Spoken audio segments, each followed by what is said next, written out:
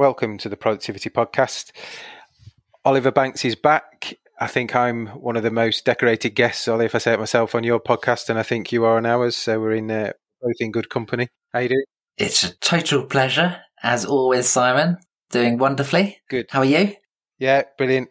So this one really is the last time you're probably going to hear from us both together before the event on the 15th of September. So Productivity and Transformation, well over 100 guests signed up. So if you want to come, there's a waiting list. You can sign up via both of our websites. But as we speak today, we're pretty much full. So fantastic. Thanks for getting on board. We can't wait to see you. We've got loads of great guests lined up, brilliant panels, all sorts of other stuff. But the four kind of things that support this event are our pillars. So there's customer, cost, colleague, and change. We're going to work through those today. We're going to discuss each one. We're not going to give too much away before the event. We are diving into our upcoming event, which is less than a month away. It's about 2 weeks away now or so, which is incredible. What are your thoughts on productivity and transformation, Simon? Yeah, looking forward to it. Can't wait. Plenty of prep gone in from all of us that have been working on it behind the scenes, our team and your team. So hopefully everybody who's registered to attend will appreciate that. Some amazing content, some amazing speakers, really a time to kind of, I think, turn off your emails, turn off your phone, listen to some like-minded peers from your industry and maybe even different industries and kind of try and contextualize your plan. Hopefully there'll be some amazing hints and tips or you learn off some others there, meet some new people.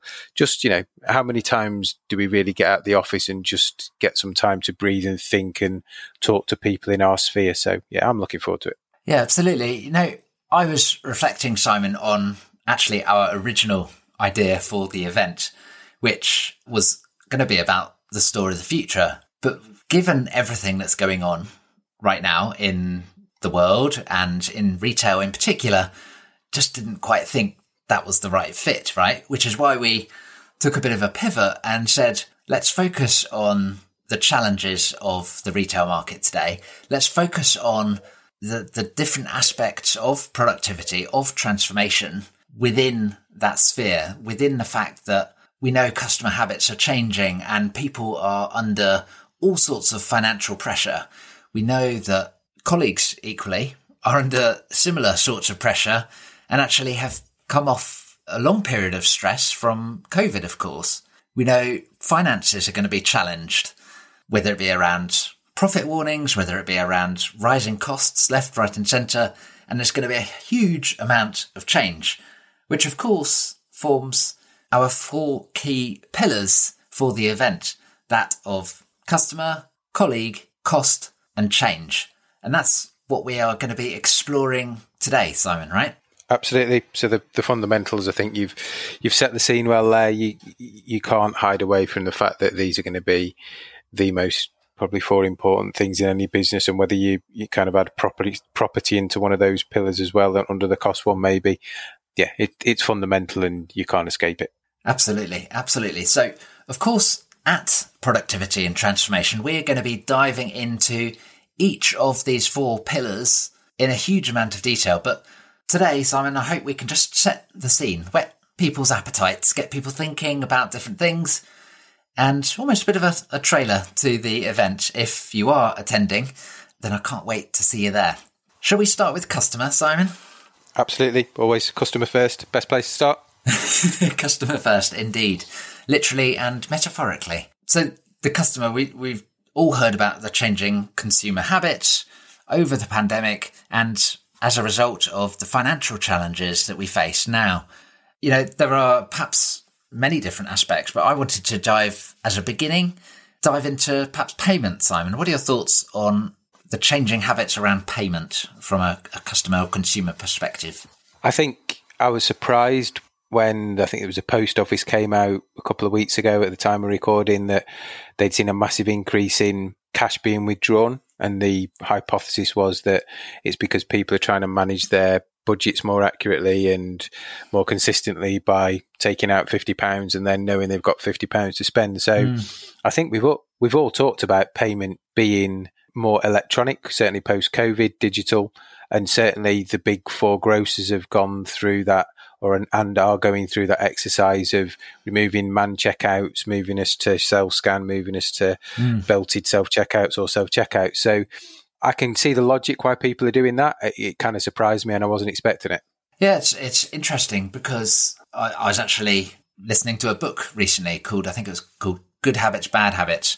And part of that was talking about the mentality around saving. And actually, there is scientific data that says if you are handing over a £10 note or a $10 bill or whatever, that physically feels a significant bigger investment than just scanning, your card or your phone or whatever for the same £10. As a individual, it makes you think about what you're spending your money on a lot more. So I think in many ways it makes sense. But from an operation perspective, going back to cash adds a huge amount of strain with all the sort of cash handling and banking processes that need to go in and around that. So that's going to be interesting seeing how that side, which has been declining for years and years and years and sort of, took a massive step forward when, of course, COVID said contactless everything. So, yeah, interesting to see that swinging back. You got some thoughts on buy now, pay later as well, Simon? Yeah, again, when we enter into recessions, the buy now, pay later schemes, and I'm sure you'll all have seen them when you shop online, spread this cost over 4 months, spread this cost over 12 months, interest free, but there's those loopholes of if you miss a payment or you don't pay, there's a significant APR, which is above and beyond probably most credit cards. I think they get a bad press when we're in times of recession because I think the intentions are good to help people purchase things, and we all like to feel good when times are dark and treat ourselves.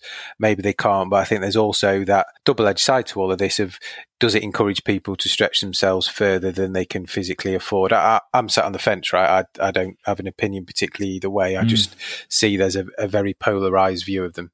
Yeah, I suppose it's similar in terms of perhaps the pushback to cash. Is it easier to spend on a buy now, pay later scheme, should we say, than it is even to put your credit card in or a debit card, for example? Interesting thoughts. I'm sure we'll continue to see that change. Another changing consumer habit, of course, the elephant in the room is the whole online-offline split and how that has evolved. Of course, in the pandemic, we saw a massive spike towards online. Since the pandemic, we've seen that back off a bit, broadly in line with a little uplift from the fairly linear trend that we saw for years and years and years, which I think is fascinating, actually. What are your thoughts on the whole online-offline trend from a customer perspective? If I break it down into kind of two groups of online-offline spend, so I think for food shopping, personally, we spend less when we shop online, because we know what we want off the list. It's very difficult to browse, isn't it? The offers are presented, but when you physically shop a supermarket, you'll look at the ends and think, oh, I'll have some of that. I'll try this. That looks nice. Oh, I haven't had that for a while. I think you lose that. Yeah, the impulse side is not there, right? So I think that may be a trend that grows because people will, I assume, find they spend less when they shop online. I may be completely wrong there.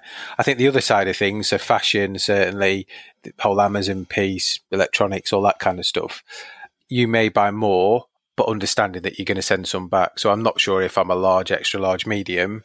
So I'll go for a large and extra large in this brand, knowing that I'm not going to keep both. And that's convenient. Typically returns are relatively cheap or free of charge, or you could drop them off in a shop. So I think overall, I'm sure it will grow. It'd be interesting to see kind of the detail underneath of which sectors are growing and actually which are in decline over the next 18 to 24 months. Yeah. And I have to be honest, at the event, I'm really looking forward to hearing from Diane Whirl, who'll be exploring what some of the latest trends are in terms of how customers are shopping and where they're shopping, particularly with regard to sort of footfall analysis, etc. So that's going to be fascinating to see and hear. Shall we move on to colleagues, our second major pillar, Simon? Yeah, colleagues. Well, I think the challenge with colleagues is how do you keep them in the current in the current climate. I'm sure everybody listening to this, everybody coming to the event, and those they'll follow up after the event, keeping your workforce at the moment in any industry, I think, is really tricky. I think, and it'd be interesting to get your opinions. Costs are rising. Certainly, if you're a national living wage payer, that's tricky, and there's an assumption that the national living wage will include under 21s from 2024, so a significant cost increase, which we'll talk about later. But I don't know what you see, and I just think some of the salaries that are being paid for roles that I was doing 10, 15 years ago are double, even 2.5 times more, and I don't know how sustainable that is. Yeah, it's interesting. I think it's obviously we've seen a number of different pay increases with regard to national living wage, and at the end of the day we need to remember our colleagues are people too, and they are facing extreme inflation for all of their personal living costs that are going up, whether it be petrol, food, utilities, etc. And even though there has been that massive increase, no one gets rich working on the shop floor, unfortunately. I think it's a great start to a career, but it's arguably not a career that everyone will choose because they have their sights set on other factors. I know retail is a massive starting point for many careers. I think it's about 75-80% of people start their career in retail. And as a result, I'm always sort of excited by the amount of talent that is in there. And actually, cost we'll come back to in a minute. But if you are not keeping your people and you are letting some of that talent walk out of the door, how many future CEOs have left this year, left the industry, left to go and become, an accountant or whatever it is that they're going off to do? I think that's always an interesting thought. Yeah, and I think the world's changed. You talked about kind of COVID in payment. People maybe want to work from home more, which is pretty difficult if you're in a live customer-facing environment, and maybe part of some of the exit from the industry. Clearly, Brexit, we're not really sure, I don't think, what impact that's had. I know from a hospitality kind of point of view, it's really difficult for them to get housekeepers, for them to retain waiters and waitresses. So there's certain organisations and industries that are acutely affected. Others are maybe seeing some of that. And I like some of the stuff that's coming through. So for me, just giving people more and more pay rises feels quite blunt and isn't relative to the fact that at some point prices may plateau or even fall, because that's baked in. So organisations looking at different metrics in terms of some of the softer benefits for colleagues, incentive schemes, some giving one-off or reviewable cost of living kind of bonuses, so therefore it's not baked into base salary. So I think there's lots of opportunity. I just worry for those that are increasing their cost base significantly, because you're locking that cost in. What does that mean for the greater population of colleagues in that organisation longer term? Yeah, absolutely. I think the other couple of elements to think about from a colleague perspective are the colleague jobs have changed significantly, whether it is the massive spike in driver roles, which I would argue is still a retail role. It used to be a store associate many years ago, but as e-com takes a greater share of market and home delivery becomes increasingly important, then actually becoming a driver is just another form of retail colleague to serve the customer. But also thinking about some of the additional tasks, that different colleagues are taking on, and actually the opportunities that presents as well. To your point, it's just not having a colleague doing the basic stuff. It's about actually what's the art of the possible. I personally love what John Lewis are doing with regard to their influencer campaigns. I think it's absolutely fascinating. And for the right people, that's a great step in their career and for the company as well. Yeah, no, I agree. So let's go to the big one that I'm sure is on lots of people's minds at the moment: cost. Balancing the profit and loss and all the cash flow is a huge focus right now, and cost efficiencies and cutting waste is definitely high up the agenda, as it often is, to be honest. But there is an important point here about focusing on value adding elements and making sure that you're doing a greater percentage of value add rather than just snipping through costs based on, perhaps a cost heat map or something like that, right? Yeah, I think, removing non-value add, digitising process, stopping process has always been on the agenda. I think people are having to be a lot more clinical and push those boundaries a lot further.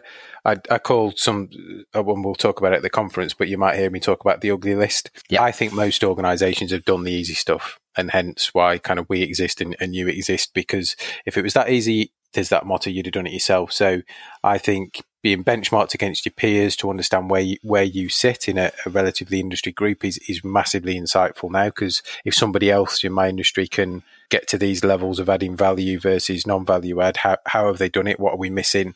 Obviously, there's way to go. If you're top of the league or the benchmarking, where do you push further? But yeah, I think there's a whole piece around property. We've talked before, Ollie, about kind of reviewing store estate. You know, how can you carry those stores that are borderline break even anymore? Or, in points where the online presence is greater than the physical presence, how do you maintain that? Leadership structures, again, everybody's going round, but we're now at the point of, do I need one of those in every store? Can I group stores, satellite stores? So this will push the boundaries, but inevitably will then push innovation, creativity, which hopefully plays back into helping to lower the cost base and adds value back into the customer. So if we get it right, we should come out of this in a much better place. But I don't at any point think this will be an easy journey for most organisations. Yeah, absolutely. I mean, cutting the store tail, so to speak, is always a conversation that comes up in harder times, right? Whether it's sort of macro or micro harder times. But of course, there's all the negative PR that comes with that as well, in terms of such and such a retailer is closing 200 stores. Isn't that awful? And then I'm sure we can expect all the death of the high street headlines, etc., coming out. But thinking about cost, though, it's just a bit of a chronic situation at the moment. We've got, rising energy prices and utility prices. Cost of goods is massively spiking. Raw materials, labour, fuel, transport, shipping, logistics, all of these different things are all increasing all at the same time. It's kind of a bit of a hangover from COVID and supply chain crisis and all the silicon chips and technology crisis and building materials, etc. You've obviously got Ukraine-Russia war, which is challenging, particularly utilities and fuel, etc. Global financial crisis is like properly big. I mean, there's not really any comparisons, are there, Simon, in terms of, I know we can look back at 2008 or so, but that wasn't, I would say, from certainly a rising cost perspective, wasn't quite so critical as we are right now. No. And I think there's a real danger we get pulled into the media doom and gloom of all of this. And I'm not sorry about that. That's not what I meant to do. I'm not belittling this in any way, shape or form, but I think people have got to see opportunity. So the opportunity to rework how things are done. And we've seen it in some of the car manufacturing things where they've been short of some of the chips they need for the reversing cameras and key fobs. They've then manufactured a way out of those chips that they don't need them. So I think it will drive things like that, which hopefully lead us in a better place. I'm sure, rising cost of petrol is going to force people's hands into electric fleet. But maybe it doesn't work today, but that'll then force the manufacturers to come up with batteries that can do 6, 7, 8, 900 miles, can be recharged in 20 minutes. So it will fast forward some things and turbocharge some things, which will be immensely beneficial. Clearly, there's going to have to be some sacrifices to buy that. And again, we've talked about capital expenditure is going to be really tricky for some organisations, because where do you get the cash from? If cash is cheap, it's easy to borrow, but if interest rates are going up, then it's more difficult to borrow. So everything's got a real dichotomy in terms of how you make your decision and what that possibly could lead to, or the longer term consequences of that. Yeah, absolutely. I couldn't agree with you more. And I think sort of, capital availability and actually, more importantly, the return on the capital is going to be critically important, and actually making sure that you are getting the best bang for your buck out of every pound or euro or dollar that you invest is going to be hugely important. And I think with that, it kind of leads us on to our fourth pillar of change, right? And how do you actually make the changes, deliver projects in a successful, efficient and effective way? What are your thoughts on the change pillar, Simon? I know we've done a kind of podcast dedicated to this, haven't we, in terms of the whole transformation piece, whether it's, I call it evolution or revolution. I think there will need to be some evolutionary points. There'll be journeys, probably back to the kind of whole electric car or electric van fleet for online deliveries is an evolution. You're not going to buy a fleet and do it overnight. But I think some other things will need to transform. So using those, Lean Six Sigma principles, all that kind of stuff, which is embedded in lots of organizations, these teams are going to be at the forefront of lots of this, even more so than maybe they've been before. But it's going to have to be transformational change. It's going to be uncomfortable. It's going to be nerve-wracking for some organizations, and there'll be some mistakes along the way, which is just part of the process, unfortunately. But if you don't transform, you're just going to chip away at the edges, and you're probably going to struggle to see that benefit, see that saving, see that increase in whatever customer metric that you're looking for. Does that make sense? Yeah, absolutely it does. And that's actually, to be honest, why I'm so excited that our event is called Productivity and Transformation, with a particular stress on the word "and", actually, because I think you do need to think about, as you say, evolutionary and revolutionary, the productivity side that is optimizing and turbocharging your current business, as well as how do you reinvent and push the business forward for the future as well. Again, excited to hear from Ian Shepherd, who's doing our closing keynote. And Ian, of course, has written a couple of books, including Reinventing Retail, and has some superb thoughts on both how do you optimize a business for these challenging times, but also at the same time, how do you transform it and get it ready for the future, such that as time passes and as the market does improve, which of course it will do in time, you're there ready to catapult yourself. I'm sure you've heard the phrase around, great companies are forged in hard times. And I think that's absolutely going to be true for the next 18, 24, 36 months, however long we're in this journey for. Do you agree, Simon? Yeah, absolutely. As ever, the strong will survive, won't they? And it will represent opportunity for those companies. You only need to look at kind of Mike Ashley and his group, and somebody in the high street falls into difficulty, and Mike's there, if you like him or not, irrelevant. He's keeping lots of people in retail in jobs, and he will buy those companies and take it into the Sports Direct mold, the Flannels mold, standalone. So there will be some winners out of this. There always is. Unfortunately, there'll be some losers, but I think, as you say, the strong will survive and will prosper. Yeah, absolutely. So buckle in. Yeah, it's going to be a roller. It's going to be a roller coaster, that's for sure. Indeed it is. And that's what we're going to be exploring at Productivity and Transformation on the 15th of September. I cannot wait. It's going to be an absolutely awesome day. As we've touched on today, we've got a couple of amazing keynotes to proverbially bookend the day. But in between, we've got some incredible panels, fireside chats, lots of opportunity for networking as well. It's going to be fantastic. Yeah. And lunch will be good too. I've seen the menu. And lunch will be good too. Simon, thank you so much. As always, it's a pleasure to catch up with you, and can't wait to rock the stage with you. No, I'll make sure I've done my hair for it. I'm sure you will have done. And I'll see you on the 15th. See you then, Simon. Cheers.